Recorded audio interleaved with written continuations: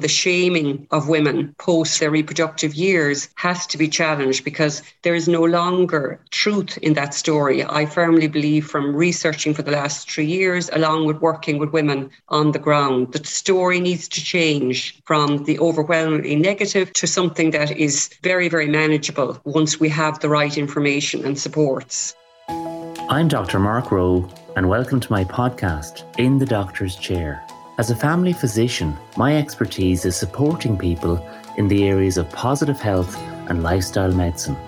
Join me in conversations that share life lessons, health habits, and leadership practices, focusing on positive psychology, lifestyle medicine, and ways that enable you to live with more vitality on purpose.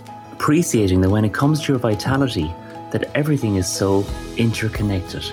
Episodes will air weekly, and you can find me wherever you listen to your podcasts, and of course on my website, drmarkrowe.com. So welcome to In the Doctor's Chair, where today I'm really pleased to be talking about Midlife Women Rock, a story for a new generation of women. I'm joined by Breda Birmingham, a former practicing midwife and public health nurse, who has most recently been working with women on menopause and the interconnected dimensions of this universal midlife stage. Breda's master's research has resulted in the Midlife Women Rock project, including her recently published book of the same title. I was delighted to be asked to write a piece for the book on mindfulness entitled Midlife, Crisis or Opportunity.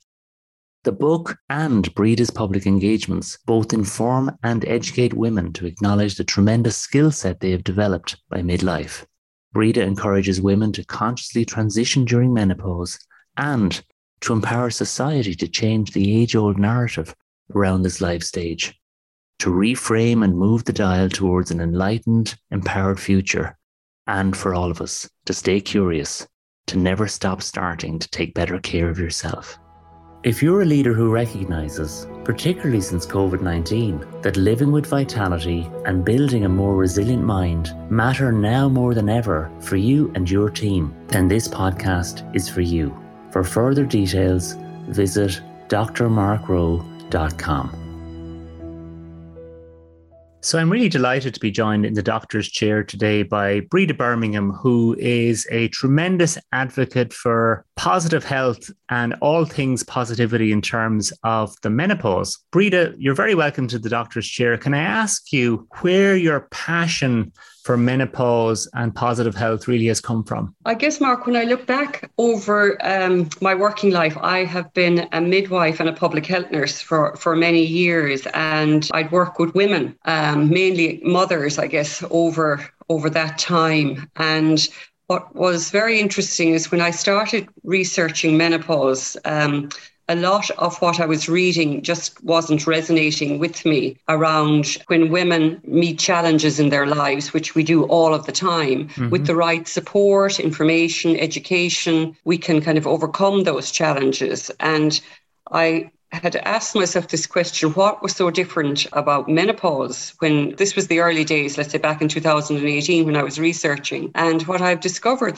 is that there is no preparation, no education, or no widely accessible information and support available. And as a result of that, far too many women are arriving into perimenopause, menopause in crisis because they haven't been prepared or they haven't got the information around this time in life. And I mean, when I look back at 2018, I myself never heard the word perimenopause prior to that. I never realised that there were 34 plus different symptoms associated with menopause and perimenopause. So it's the information deficit is causing a lot of the issues, I firmly believe. Yes. And, a term I use is health IQ, which really means for me having the knowledge, awareness and attitudes to make good choices and decisions when it comes to your health and well-being. And I think a lot of people, through no fault of their own, but their health IQ can be better. And there's often a gap in terms of knowledge or health and awareness. And what you're saying really is when it comes to menopause and women's health, that has been a big gap. Yes. And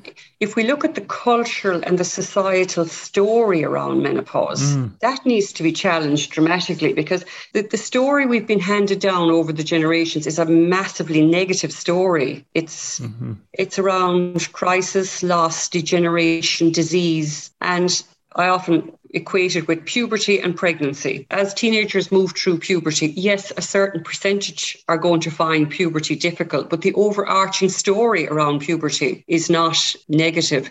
The same with pregnancy. A certain percentage of women are going to find pregnancy and childbirth difficult, but the overarching story around this time in life is not massively negative. But menopause, again, every woman goes through menopause, and this story we've been handed down, which is coming from the shaming of women post their reproductive years, has to be challenged, because there is no longer truth in that story. I firmly believe, from researching for the last 3 years, along with working with women on the ground, that the story needs to change from the overwhelmingly negative to something that is very, very manageable once we have the right information and supports. Yes, and do you think that reflects a wider change in society?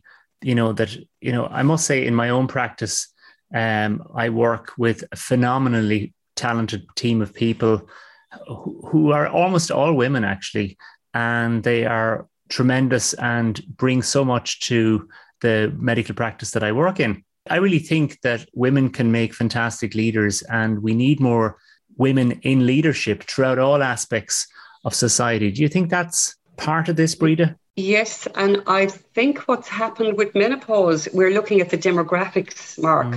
Today, we have more women moving into and through their 50s who are educated in the workplace and economically independent. And these women are starting to use their voice. And this is the fundamental difference, their voice and agency. And this is in the world stage, let's say I'm taking this research from, that more women are deciding to step up and to speak up. And if we want change and we want the status quo to change, in particular around women in their 50s, let's say moving through menopause, it's going to take people like myself and many others here in Ireland and the UK having the courage to speak up and say there's something wrong here.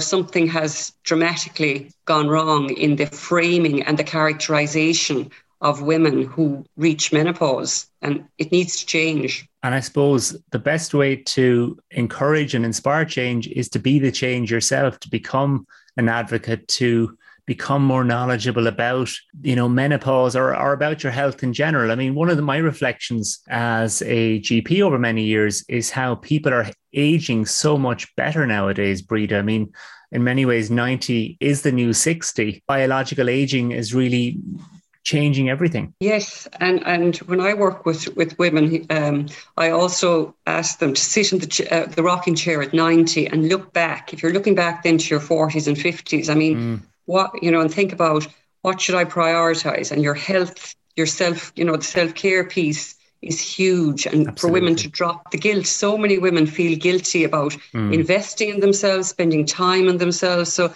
that's another change that kind of needs to happen, I think, in society, for women to realise, that they should come first. Whereas when it comes to, I think, too often in society, women put everybody else, their needs before their own needs. And that's having negative repercussions on health and well-being. I think you're absolutely right. It's something I've seen so many times, is not just women, but mainly women will neglect their own self-care in terms of their own health and well-being, because they're so busy looking after everybody else. But it isn't an either or. It can be the best of both, in the sense that by prioritizing your own self-care needs, by choosing to value yourself, because in many ways it's a valuing idea as well, and to invest some time and energy in your own self-care, everybody around you is going to benefit from that. Your partner, people you work with, your family, your friends, everybody you're in contact with will benefit from you taking good care of yourself. But unfortunately, so many people see self-care as either something that's selfish or something that they just don't have time for, and they don't prioritize. You're absolutely right.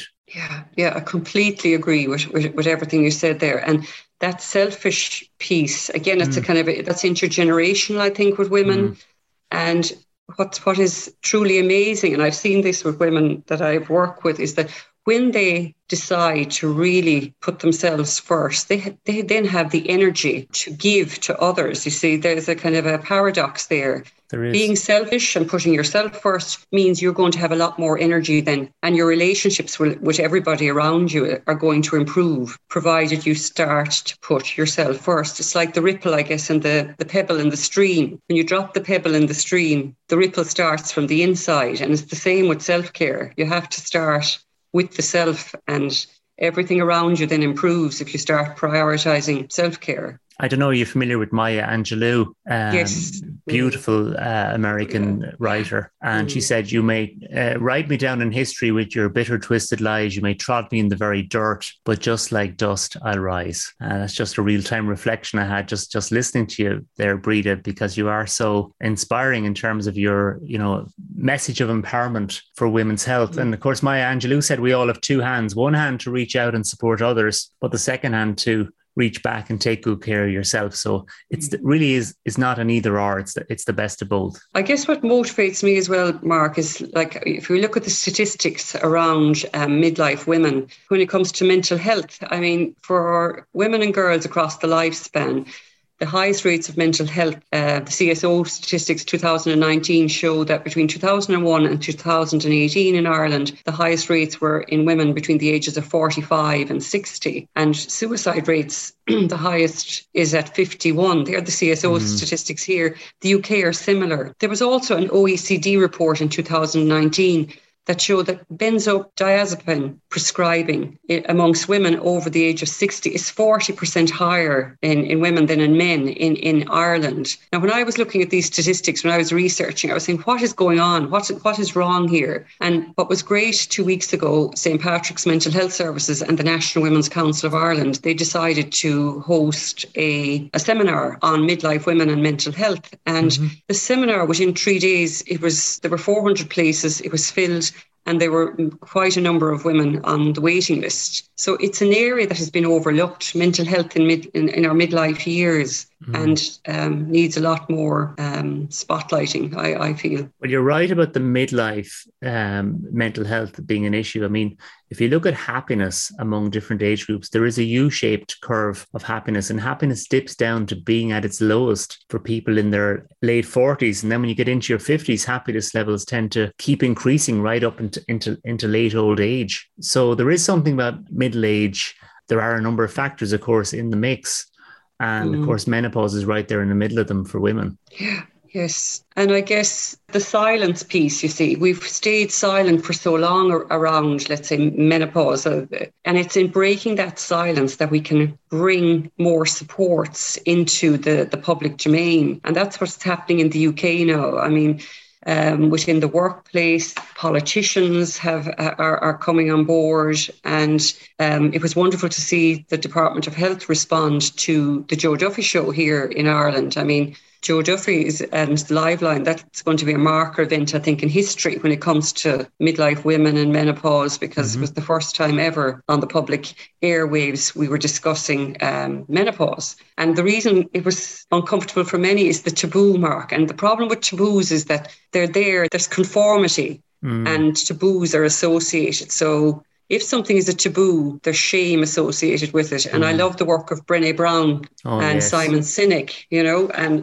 Brené is all about vulnerability, this power of vulnerability. If we open up and we start talking about things, you'll remove the shame. And that's what's happened around menopause. The shame is keeping us silent, and we either blindly continue to accept that, or we decide we're going to speak up and we're going to bring more support and more help. And also the positives. There are huge positives associated with moving through menopause, but they've been overshadowed for decades and decades by the negatives, and they need to be brought out to the fore. Well, I like to talk about this idea about, never stop learning, never stop growing, never stop starting. At every stage in your life, it's about growth and about possibility. And you're never too old. It's never too late for you to develop a new career, take up a new hobby, choose to take better care of your health. And, I really believe in that. And the people I see who have aged the best, stay open, stay a learner, and stay curious and stay connected. Yes. Yeah, stay connected. And the mindset, let's say, having that growth mindset, as you mentioned there, is so important. and to be curious, as you're moving as well through your middle years, to be curious and wonder about life and the meaning of menopause or the meaning of midlife is an area that has been kind of, again, overlooked, but it's hugely important to both men and women, I think, as we transition through these years. And I talk in my book about understanding the 4 dimensions, let's say, to thrive through your menopause. And they would be, first of all, you get on top of your physical symptoms, then there are emotional and psychological shifts that are happening, and there's a lot of work done around healing. And then there's also the spiritual, which is the 4th dimension. And Professor Lisa Miller from Columbia University has done an awful lot of research into the power of spirituality and utilizing spirituality when it comes to resilience and wanting to thrive. That's all part of our transition as we're moving through these years. And to tap into the 4 will help us thrive through this middle time in our lives. Well, Breda, I think that's all wonderful, because for me, mind, body, heart and spirit are all very much interconnected elements of your well-being, allowing you to live with more vitality. And you really can't really think about one element without also considering the others. They are so interconnected and interwoven within us. Tell me about the book. I love the name, Midlife Women Rock. Thank you.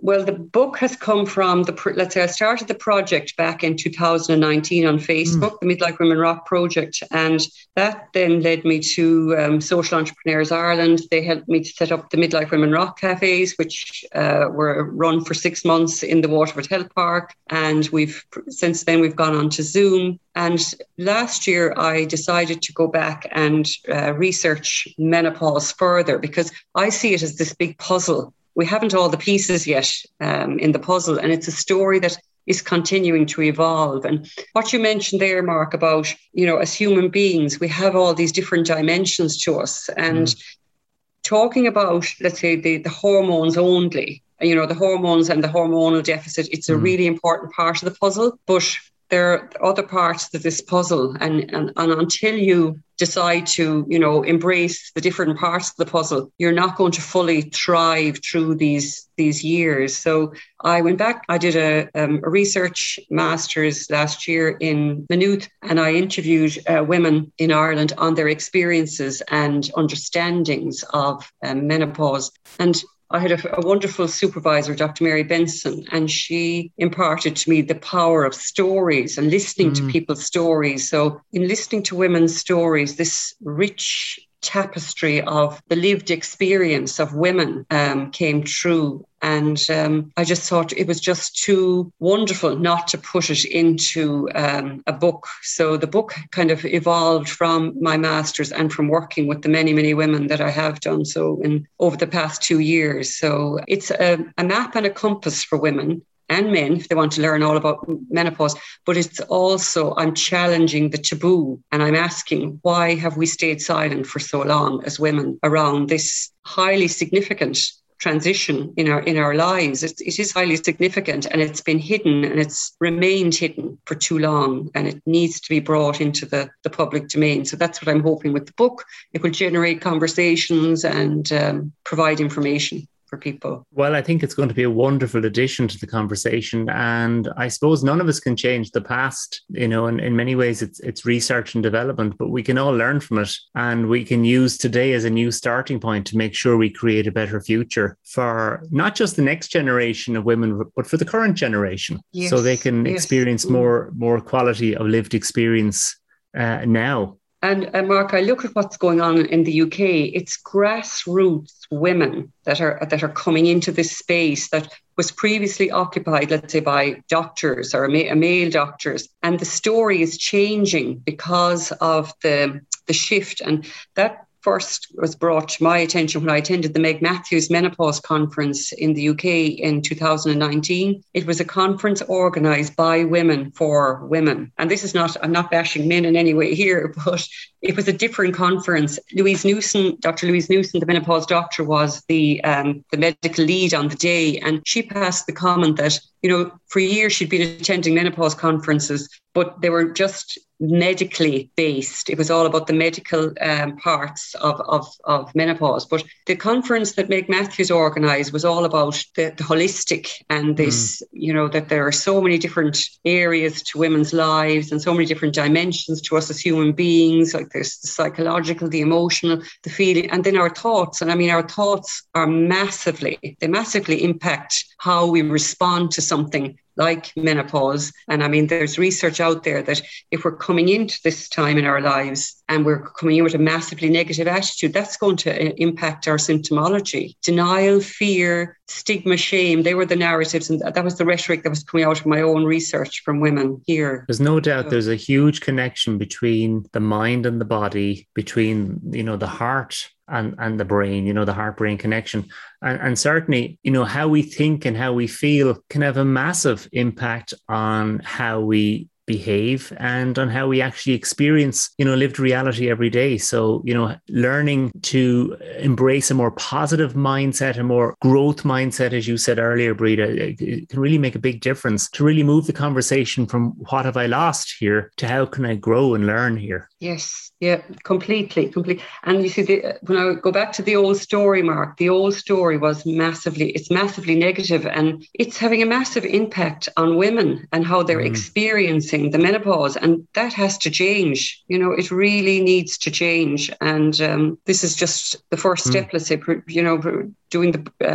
the book and setting up the Midlife Women Rock project and the cafes. It's all about moving the dial when it comes to this time in our lives. Well, I think it is changing because I think more people than ever are looking for more purpose and meaning in their lives. More people than ever are embracing a more holistic view of health and well-being. More people than ever are really willing to embrace the idea of self-care and to take really good care of themselves. And I think in terms of menopause as well, Breda, thanks to your leadership and the leadership of other people as well, that train has left the station. So I think we are moving into a more enlightened, empowered future for people. Can I ask you, Breda, sometimes I ask people to talk about their best possible future self. So it's a very interesting exercise in positive psychology, just to picture yourself maybe 3 years into the future. So if it was 3 years from now, Breda, and, you're looking back and everything you're working towards, everything you're hoping to achieve, whether it's in terms of, the Midlife Women Rocks, the menopause areas,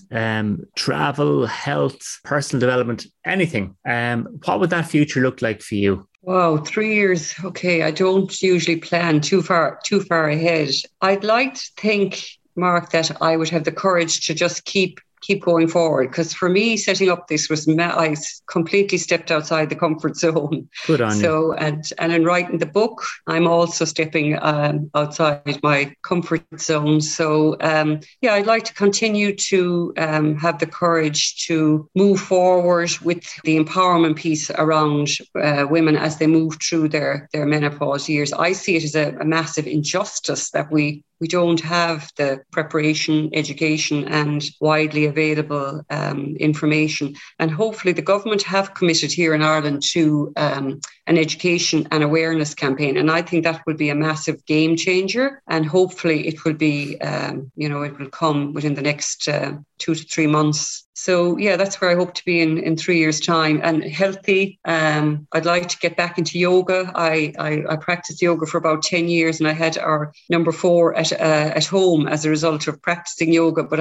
I've given it up for the last few years. But I'd like to get back again and start practicing. That's great. So would you say that's your gap right now in terms of a healthier version of you to really get back, build that habit of yoga back into your life? Yes, and flexibility as we age as well. I was reading recently the importance of remaining flexible, prevention of injury, and I play tennis 2 or 3 times a week, which is wonderful. But when it comes to flexibility, again, in our middle years, again, what's wonderful working in the UK is that with the conversation has opened up, let's say they're about a year ahead of us here. And when it comes to our bone health, our pelvic floor health, issues around relationships, they have moved the dial that little bit further. So like pelvic floor physiotherapists now are, they're becoming the norm. And for women in their 50s to actually decide to, rather than take on board, let's say, the incontinence narrative that's there, that if you're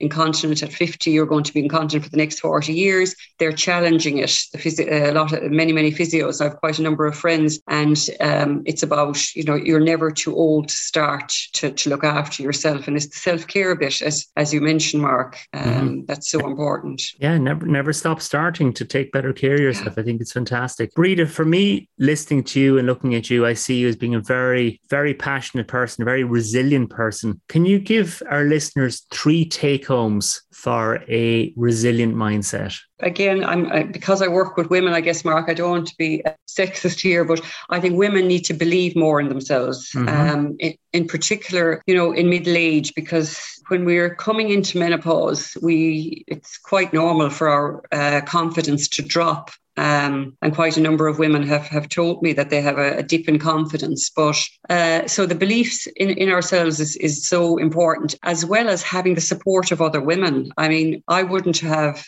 continued with the Midlife Women Rock project or cafes, only that I had other women supporting me, encouraging me. And with the book, it's been a massive collaboration of different women that have helped out, and the voices of many, many women. There's a huge thanks to those women for allowing their voice to be heard.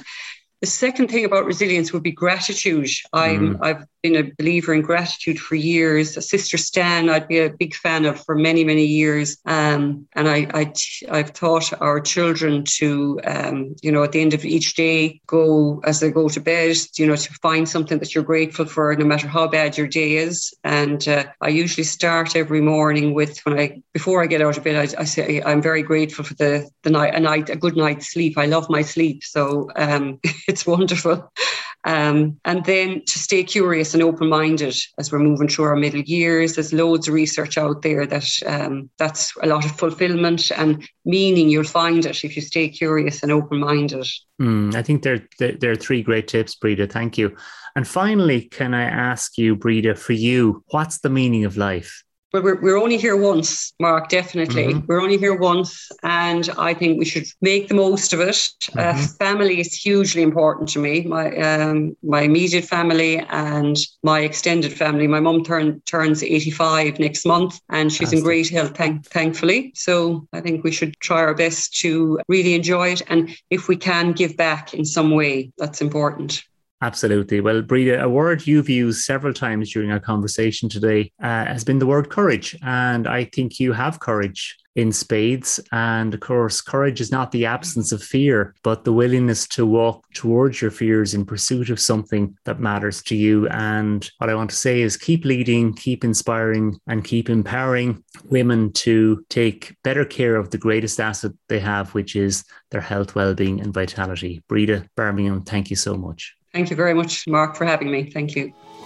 Thank you for listening to my podcast, In the Doctor's Chair. For further resources to support you to live with more vitality, please visit my website, drmarkrowe.com.